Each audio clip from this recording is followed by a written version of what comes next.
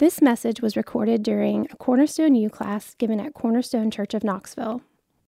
All right, so we're kind of continuing our theme. Well, we're definitely continuing our theme of Scripture alone, but continuing our development of how we stand on this. And Roman numeral 3, the internal testimony of the Spirit. So this third point, this third heading, seeks to resolve how do we gain certainty that the Bible is the Word of God. Now, it probably sounds like I'm just answering the same question 5 times, but what is the only basis for life? What is the only basis for believing the Bible is the basis? And how do we know that the Bible is the basis with certainty? And in Calvin, these would have come in a cluster of pages, so it's a kind of an odd thing to pull them out, but they are distinct doctrines. So historical development is alongside the previous point about the self-attestation of Scripture. Calvin taught that we gain personal certainty that the Bible is the Word of God through the witness of the Spirit. Now, this is where the argument hinges. If the Bible gives its own evidence that it is the Word of God, then the Spirit is the witness that seals the evidence in our heart. So if the Bible gives its own evidence, if it's the juror on the stand, so to speak, or not the juror on the stand, but the witness on the stand, maybe the jury gives its agreement. So it's bearing, the Spirit of God bearing witness, sealing this evidence in our heart. John Calvin again says, as God alone is a fit witness of himself in the Word, in his Word, so also the Word will not find acceptance in men's hearts before it is sealed by the inward testimony of the Spirit. He says in another place, if we desire to provide the best way for our consciences, that they may not be perpetually beset by the instability of doubt and vacillation, and that they may not also boggle at the slightest quibbles. That's the way Calvin is translated, I guess. Maybe not the way he talks, but I think it is the way he talks. We ought to seek our conviction in a higher place in human reason's judgment or conjectures, that is, in the secret testimony of the Spirit. So it's helpful. So they come together. The self-attestation, the internal testimony come together as a package deal, so to speak. If self-attestation is autopistos, if it is automatic faith, then the faith it creates is born of the Spirit. Do you see? Martin Luther talked about the external clarity of Scripture and the internal clarity of Scripture. And the quote we have there is about his internal clarity of Scripture. He said, the truth is that nobody who has not the Spirit of God sees a jot of what is in the Bible. The Spirit is needed for the understanding of all Scripture and every part of Scripture. Westminster Confession of Faith says, our full persuasion and assurance of the infallible truth and divine authority thereof is from the inward work of the Holy Spirit, bearing witness by and with the Word in our hearts. So you kind of get the development of the argument now. Scripture clearly teaches that the doctrine of the internal testimony of the Spirit, it clearly teaches this internal testimony to the Word of God.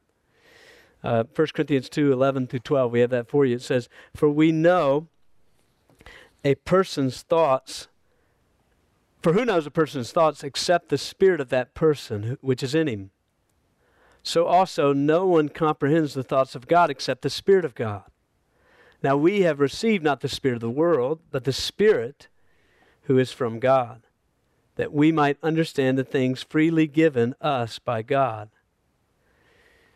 You know, that little text clearly saying we would not receive the Spirit, or we would not receive the Word of God without the Spirit's help.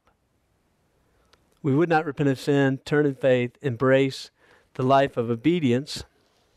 We would not receive salvation apart from the Spirit's help. But it's also saying we would not receive the Word of God after becoming a Christian without the Spirit of help. Spirit's help. No one comprehends the thoughts of God except the Spirit of God.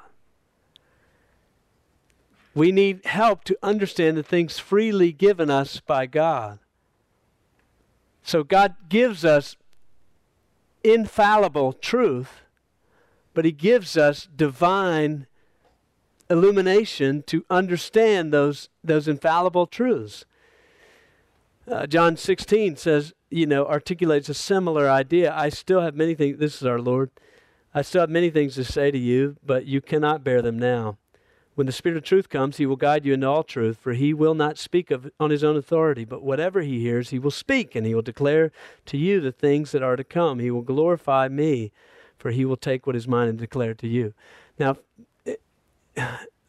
firstly, like if someone should ask you at some point, well, these guys wrote the New Testament. Jesus didn't intend for anything else to be written. You just take them to John 16, because that's a very important verse for Jesus knowing that more was going to be written about Him. And so I still have many things to say. Isn't that amazing? He says them in all the epistles. I still have many things to say. You cannot bear them now. You're like, no, brew a cup of coffee. Jesus, keep going. But you can't bear them now. But the Spirit of truth comes. He will guide you. And so that is a very important verse for understanding inspiration, for understanding what was going on when Peter says, some things in Paul are hard to understand, as in other parts of Scripture. But it's also referring to the work of illumination, this internal testimony. So, what is illumination? Illumination is not new revelation. So, in the sense that Scripture, when it's illumined, when the Spirit of God it comes upon us, Scripture does not become something it wasn't before. There would have been a lot of arguments in the 20th century that was said Scripture is not the Word of God, but it becomes the Word of God in illumination. That's not accurate enough. So Scripture, illumination is not new revelation in the sense that Scripture becomes something it wasn't. Illumination is not the Lord giving us a particular verse.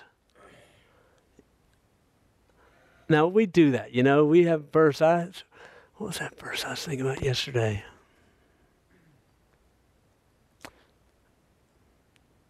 I almost wrote it down and stuck it in my pocket. I probably should have. In Zechariah 4 about a mountain being before you, but the Spirit is help. It was 2 days ago, so you can cut me a break. But it's not like, sometimes we get a verse, right?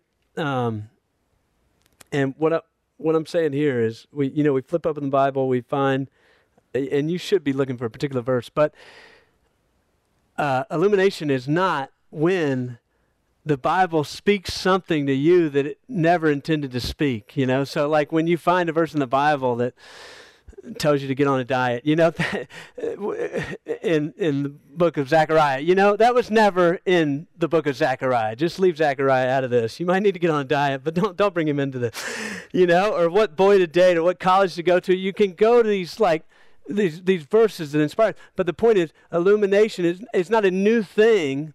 Illumination is confirming the original thing, the original intent of the text in your heart and life. And obviously you come with questions, and you should write down verses and stick them in your pocket, but write them down when they're saying to you what they've always said. So illumination, therefore, is when the Spirit bears witness to the truth contained already in Scripture. It's when the Spirit helps us understand what a particular text is actually saying so that we receive it as the Word of God. So, the meaning of internal testimony of the Spirit. The Spirit seals the truth of the Word in the hearts of believers. while we seek, and we should seek to receive the Bible for what it is, the Word of God, only the Spirit can do the work of full persuasion. That's what the Reformers were arguing, of the truth of Scripture. 1 Thessalonians 2:13, when you received the Word of God, which you heard from us, you accepted it not as the word of men, but as what it really is, the Word of God, which is at work in you. How did that happen? 1 Thessalonians 1:5, our gospel came to you not only in word, but also in power and in the Holy Spirit with full conviction. That's what he's saying. You receive the Word of God as the Word of God because of the work of the Spirit in you. You can't receive the Word of God as the Word of God apart from the Spirit. That's why the Bible ultimately, you can have like really good scholars that are not filled with the Spirit, not in the charismatic sense, but in the sense that all Christians are, confessing Jesus Christ and following and obeying Jesus Christ. But at some point, their scholarship is going to dysfunction because they cannot understand the Scripture apart from the Spirit of God. So we shouldn't be surprised when it dysfunctions. There's good guys. I mean, Jordan Peterson just did a lecture series on Genesis. They went on to Exodus. There's some interesting things in there. There's times where I just completely disagree with him. I don't think you're putting the Bible together rightly, but he's crazy, brilliant, and fascinating to listen to. For this reason, internal testimony of the Spirit, the Reformers, one of their recurring, and I know y'all say the attributes of Scripture at some point this year, one of the recurring emphases of them was the clarity of Scripture. The idea was Scripture self-attesting, and the Spirit is a witness of it, and so Scripture's clear. I love the Diet of Speyer that says this holy book is in all things necessary for the Christian. It shines clearly in its own light. That's a beautiful understanding of the clarity of Scripture. Martin Luther in the Bondage of the Will, he spent a lot of time talking about just the clarity of Scripture. Now he's kind of shoves it in your face. You don't understand because you don't have the Spirit, it throws it at you a little bit. Psalm 36:9, for with you is the fountain of light. In your light do we see light. I think it's amazing. So, subpoint 2, the Spirit and the Word work inseparably together. The Spirit, therefore, and then this is helpful for us because of our doctrinal positions, the Spirit is not a lone ranger. The Spirit is not a free agent. Wait, I thought the Spirit was the wind that blew wherever it wills. Yes, but it's the wind of truth. The Spirit is tethered. There's a massive danger in the church and in some of the worship movements for an untethered spirit, an experience untethered to the Word of God. That's usually when the church gets in massive trouble. The Spirit is tethered to the Word. The Spirit is tied to the Word to take what belongs to Jesus and tell it to us. The Spirit has an agenda. It's Jesus Christ. It's the Word of God. It's all that's necessary for life and godliness. The Spirit is tethered to the Word, and it's part of Him being tethered to the Son and the Father. In the Reformation, there was a tendency, immediately in the midst of the Reformation, there's a tendency to separate the Word of the Spirit from the Word. Another John Calvin, older John, identified a similarity in this respect, an untethering of the Spirit and the Word in the Catholics and in the radical reformers. He said, the Pope boasted of the Spirit of God directing his teaching beyond the teaching of Scripture. The radical reformers boasted of the Spirit enlightening the mind without proper attention to the Scripture. It's fascinating that both camps, he said, was the same error, the untethering of the Spirit and the Word of God. That same failure has continually surfaced in the history of the church, separating the Word from the Spirit. And so Calvin famously argued these are inseparable. Implications for us. The implications of the internal testimony of the Spirit gives inestimable comfort and assurance to us through the Word of God. The Spirit gives inestimable comfort and assurance of the Word of God. Who has found life in the gospel? Who has found strength in the promises? Who has found comfort in the sovereignty of God? Who's found sanity in God's wisdom? Who's found security in God's protection? They found it by the Spirit of God. Where else do we go? These are the words of eternal life. Every time you've found something in the Word of God that has brought comfort and assurance has been the work of the Spirit. Several months ago, I read the Hiding Place by Corrie ten Boom. Just an amazing book. And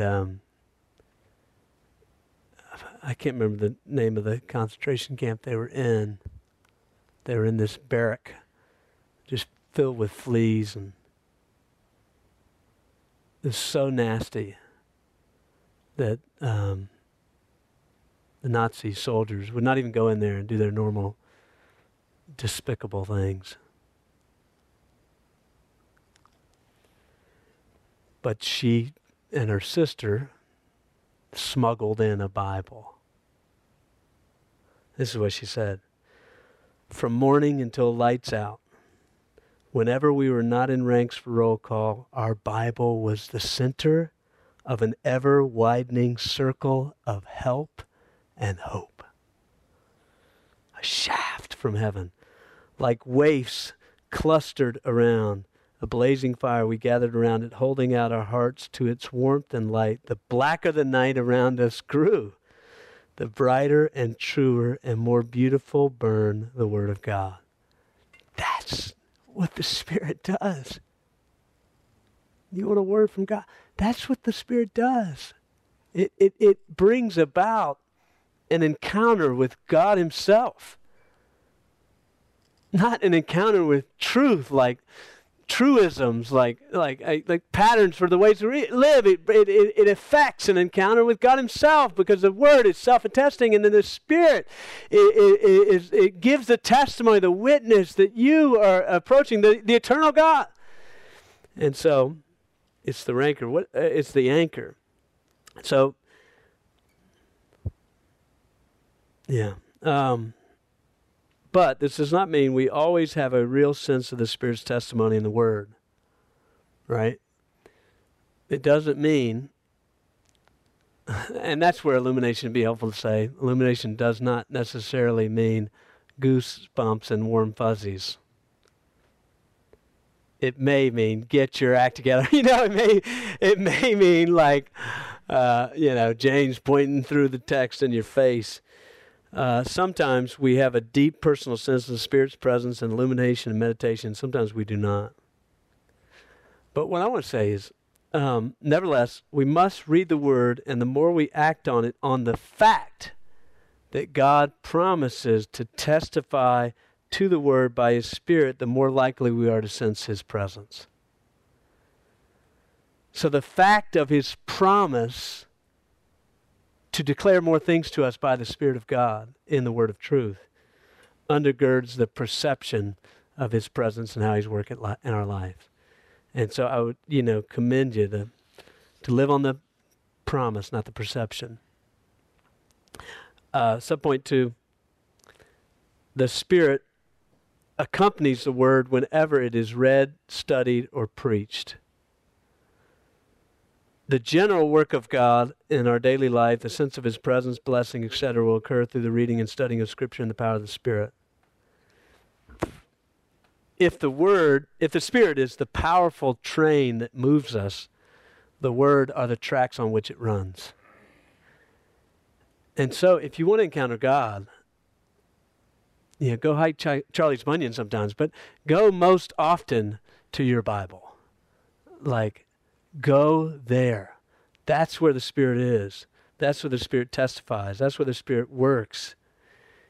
John Newton says, in general, God guides and directs his people by affording them, in answer to prayer, the light of his Holy Spirit, which enables them to understand and love the Scriptures. By treasuring up doctrines, perceptions, promises, examples, and exhortations of Scripture in their minds, they grow into a habitual frame of spiritual wisdom and acquire a gracious taste which enables them to judge of right and wrong with a degree of readiness and certainty as a musical ear judges of sound. So what the Spirit is after is not kind of isolated experiences and warm fuzzies. The Spirit is after maturation. It's after maturity, so that the powers of discernment are trained in your heart and mind. You're able to judge what is good and bad, just like a composer judges what is good music and what is bad music. That's what the Spirit is after. He's not the genie of he's not God's genie of experience. Or you ask for warm fuzzies or all those things. He's God's comforter. He's God's maturing agent. He's God's conforming us to the image of Jesus Christ.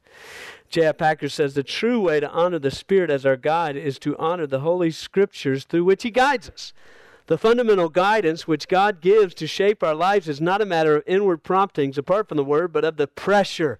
Now that is a wonderful word. The pressure on our consciences of the portrayal of God's character and will in the Word, which the Spirit enlightens us to understand and apply it to ourselves. That is gold. The Spirit's work is not a matter of inward prompting, but a pressure on our consciences to conform us to the image of God, to the character and will and the Word, which the Spirit enlightens for us to understand. So, it's no surprise, for this reason, the Reformers devoted themselves to reading and studying the Scriptures with the expectation of the Spirit's work. But, and I think what's powerful here is that in line with upholding the Word and the Spirit together, the Spirit refused the path of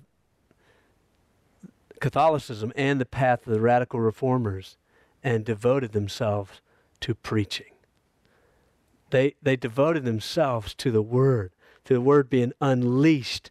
They devoted themselves to a careful study of the Scriptures. So before this, a lot of the reading would have been, it would have been done for you. You would have heard it. You wouldn't have read it. And it would have been just kind of formulaic, lectionary type reading. Same readings this day on the 22nd of October, next year on the 22nd of October, like that. Well, the Reformers pushed. They pushed at the verse-by-verse exposition of Scripture. Calvin has a famous story. He was in John 13, I believe, like around 34 or something like that. He hated Geneva. He was in Geneva, but it's a long story. But he was kind of forced to stay in Geneva, and that's where his ministry shaped the whole world. But he left for 3 years. He tried to run away. He tried to leave Geneva. He came back 3 years later, got in the pulpit. He went to the next verse. Like John 13:33 or something like that. 3 years later, John 13:34. That's what he instilled in Reformed churches, this careful verse-by-verse expositional approach to Scripture, and also a comprehensive pursuit of the Scripture. John Calvin wrote commentaries. I don't know the books he didn't write on. It may have been Revelation, but he wrote on almost every book in the Bible because he preached on it. He began the new commentary movement of the plain, simple explanation of Scripture to serve the church. So they devoted themselves to preaching. Word-centered. So sometimes we can think that, like our church is too focused on the Word. Maybe we have a Sunday just to worship, just to worship, just to sing. No. No, let's add a service for the Word, actually. This is what they believed. This is what they instilled. It was a ministry of the Word. Obviously the Word wonderfully and the Spirit. The most dynamic spiritual moment on a Sunday morning is the preaching of the Word. Sometimes people say, "Oh yeah, I don't really feel the Spirit here." Did you see what just happened? And so God matures us slowly. Sometimes we think too slowly. Goodness gracious. He matures us under the preaching of the Word in the power of the Spirit until we see Him face to face. Calvin has this quote somewhere. He says, God deemed it fit to mature them slowly, not by, it's 2-yard gains on Sunday morning. Sometimes you want to wide out. You want Jalen Hyatt in the slant, crushing in the end zone. Well, most Sundays are 2-yard gains. Spirit just doing a little work. Just a little bit light. Not because He's limited, but because we are. Just trying to move the ball forward.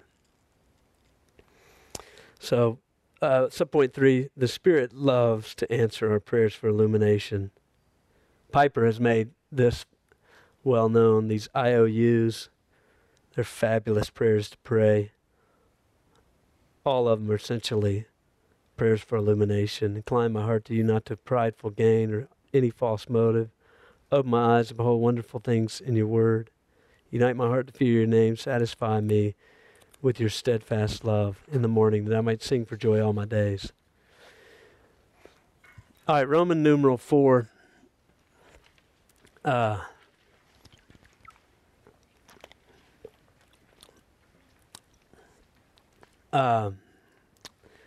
This question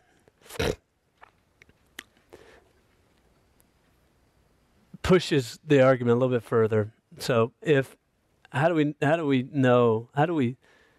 what's the proper basis for life and for all that we believe about God? How do we know that's the right basis? How do we personally confirm that that's the right basis? This kind of takes it a different way, but how do we rightly interpret the Scripture? So how do we, in the act of interpretation, not fall victim, not revert or not backtrack, not fall victim to basing our life and our understanding of Scripture on our own understanding? That's what this is protecting. It's called the analogy of faith. The principle that Scripture interprets Scripture. In the pursuit of interpreting Scripture in the Middle Ages, there were various approaches. A common was looking for a fourfold meaning in Scripture, and a literal, allegorical, tropological, and anagogical. So literal, that makes sense. So literal means literal. Allegorical means, it's a figure of speech, meaning the meaning refers to something else. So like the allegory of, a lot of people would interpret interpreted Song of Songs as this allegory of Christ and the church. But it's erotic, so it's a little disconcerting to read it that way. But the idea is all throughout it, it's talking about that. I think it's really a picture of godly, committed marital love, which obviously does point to Christ and the church, but they would push for that allegorical meaning. Tropological is just looking for moral principles behind everything. What's the moral of the story? Anagogical is like a future tense. Luther rejected the fourfold approach. He said, I consider them dangerous, useless. They even canceled the authority of Scripture at times. Luther argued for the literal approach, and this is some of what I was getting into in that last point in internal testimony. The literal approach is the author's intended meaning in the original context. So literal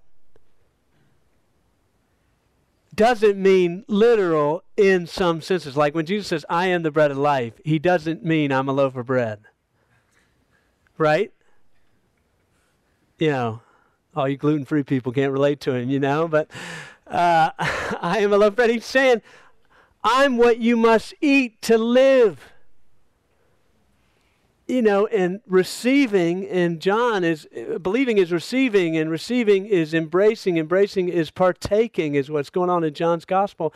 So I am who you must eat and consume and embrace fully and completely in the same way you embrace a loaf of bread in order to gain eternal life. Same way Jesus says stuff like, whoever doesn't cut off his hand, right hand if it causes him to sin, cannot enter the kingdom of heaven. The literal is not cut off your hand if it leads to issues, you know. The literal meaning is sin is serious and it will condemn you to hell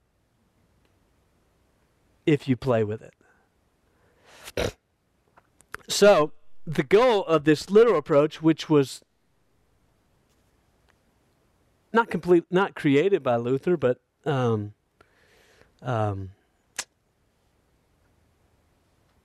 re-articulated by Luther, is to let the author say what he's trying to say. It's been called the grammatical historical approach, just the grammar in history approach. John Calvin, I think we may have that in there for you. It is the first business of the interpreter to let his author say what he does say, instead of attributing to him what we think he ought to say. Now that sounds like simple, but or it sounds just too obvious, but it is the approach most consistent with sola scriptura. In application of the literal approach, Luther argued for the fundamental approach to biblical interpretation. He argued that the fundamental approach to biblical interpretation is the analogy of faith. Luther says Scripture is its own interpreter. Based on the conviction that God is the sole author of the Bible, Scripture is the only infallible, unerring interpretation of Scripture.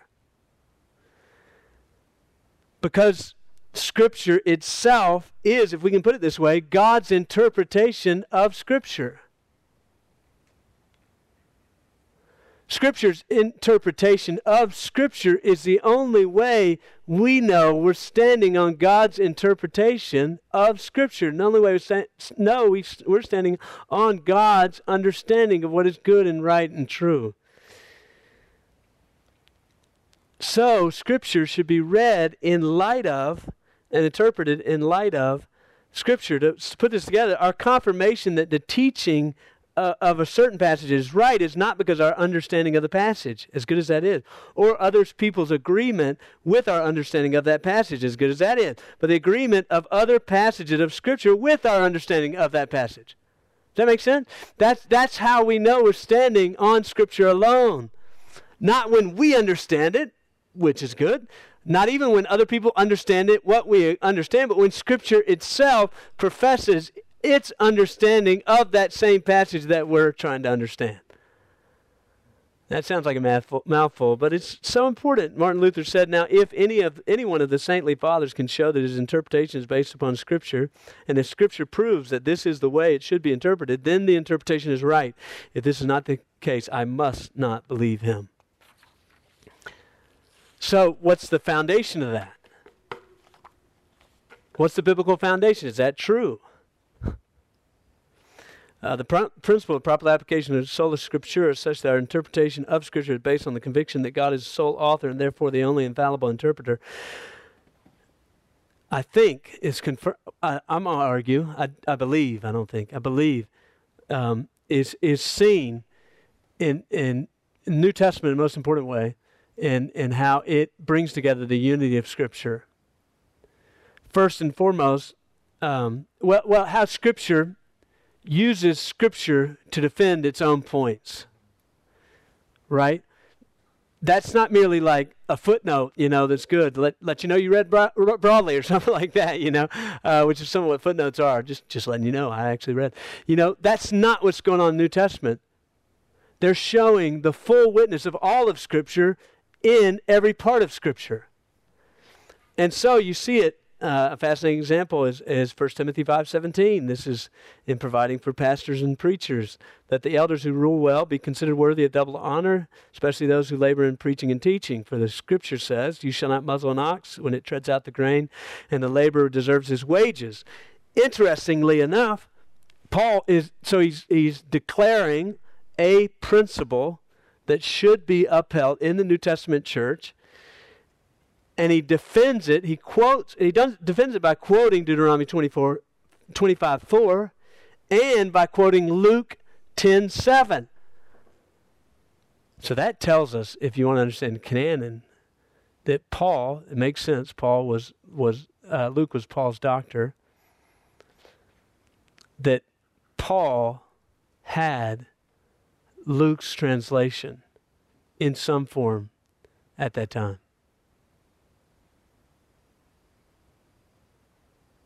Or at least had heard those stories. And Luke wrote an orderly account, he says. But the point is, he confirms that principle in both Testaments. You see it in Acts 15 as well. The church is at a crucial juncture. They're trying to figure out what's going on. How should they treat Gentiles? What should they do about these Gentiles? There's some people, some people that are Christians, essentially abiding by Levitical laws, by the laws of the Old Testament. There's these Gentiles. So what should we do? Should we make them undergo those same laws? And they go to Scripture in their decision making. I don't remember the exact scripture off the top of my head, but they go to Scripture. The same thing goes on in a most important way. This principle is undergirded by the unity of the Scriptures around Jesus Christ. So when Jesus says in Luke 24, when he's walking down the road to Emmaus with these disciples, he says, all of the Scriptures testify about me. And they said he went through the law and the prophets and talked about how they testify about him.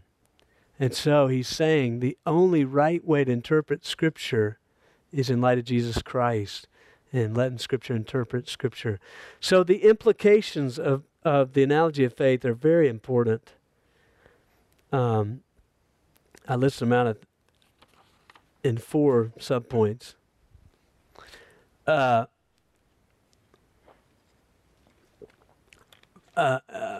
Scripture, interpret Scripture, and we'll take a break in a few minutes, and then we'll just come back to my last little chunk, and then we'll have some time for Q&A, if that works. The implications of analogy of faith is, it would encourage us to interpret Scripture respectively. What that means is interpret the secondary in light of the primary, the obscure in light of the clear. This means that our conviction about the abomination of desolation should be different than our conviction about substitutionary atonement. Our conviction about the days of the earth should be different than our convictions about Adam being a historical man. Our convictions about just so many things, they should be proportional. That's what it's getting at. They should be respective of the weight of the Scripture. And so, like, if you build an argument on a single text, don't do that. Or at least if you do, like I was talking to somebody about what is going on in 1 Corinthians 11 about head coverings. Goodness gracious. He says they should be worn in all the churches. Well, there's definitely some cultural elements on. I can tell you everything I believe about that passage. But one thing you have to say, nowhere else talks about it. So, maybe don't browbeat your neighbor about it, Maybe don't build your whole ethical life upon it in a way more than you would on don't forsake the gathering together or something. Second subpoint, interpret Scripture harmonistically. The words are harder to read when you get behind the pulpit. I'm telling you the truth. So you don't pit Scripture against Scripture. Don't pit. Don't say stuff like the God of the Old Testament is a God of wrath, God of the New Testament is God of love. Don't pit. It's not going to get you to a proper understanding of Scripture to pit. 1 John 1, anyone who says he's without sin is a liar. 1 John 4 or something? No one born of God sins. Don't pit those against each other. You're not going to find the meaning there. Or, women are the first to spread the news in multiple Gospels. But in Mark, they remain quiet. Don't pit it as a contradiction. Now, there's some hard things, but the idea is you're assuming, by not pitting them against each other, you're assuming if there's an error, the error's in me, not in God, and not in Scripture. The error is in the people of the first century. They already knew that women were the first to come away from the empty tomb. That was well known. So they're trying to say something different. Mark's trying to say something different. And so interpret Scripture broadly. Broadly noting the broader patterns and links across the rest of Scripture. So prophecies, promise fulfillment, types.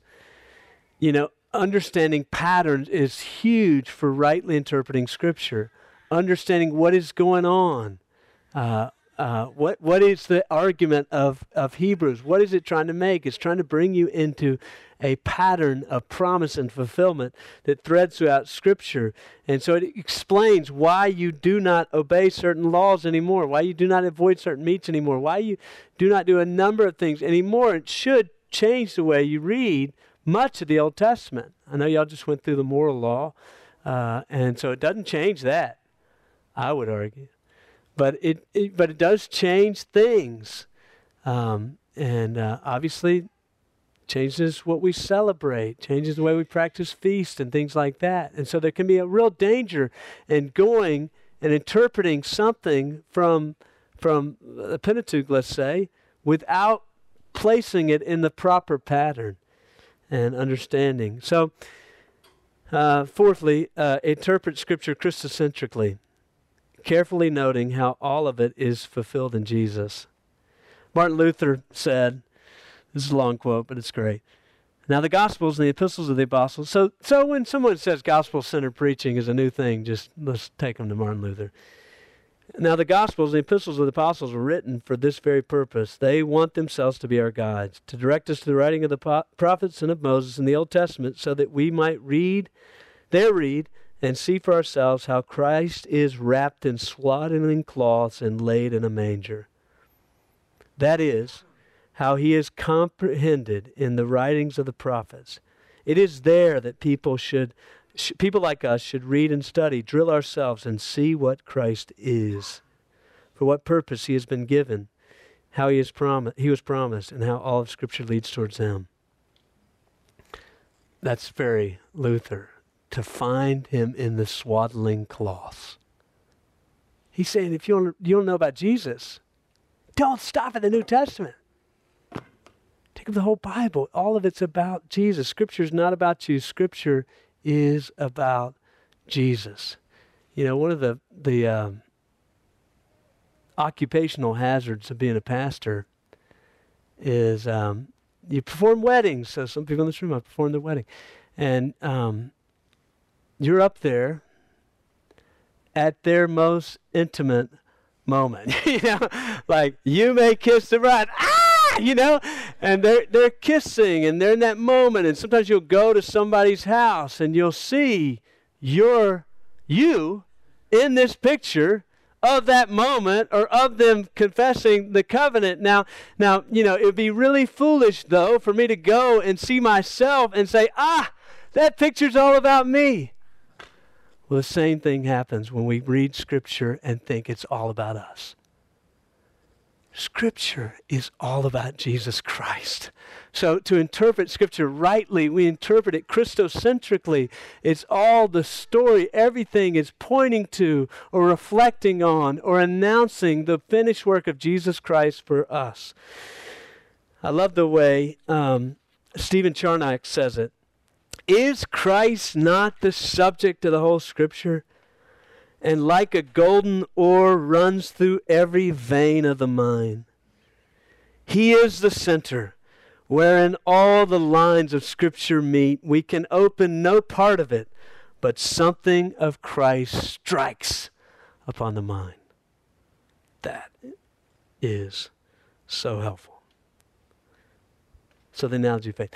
All right, we're going to be quick this time. 5, and then I'll come right back up and walk these last things, and we'll do some questions, all right? So 5 minutos. You've been listening to a Cornerstone U class given at Cornerstone Church of Knoxville. Cornerstone U exists to have our minds renewed by the Word of God, to see who God is, and to live in light of His Word and Gospel. To find out more about previous Cornerstone U classes, visit us on the web at www.cornerstonechurchofknoxville.com/cornerstone-u.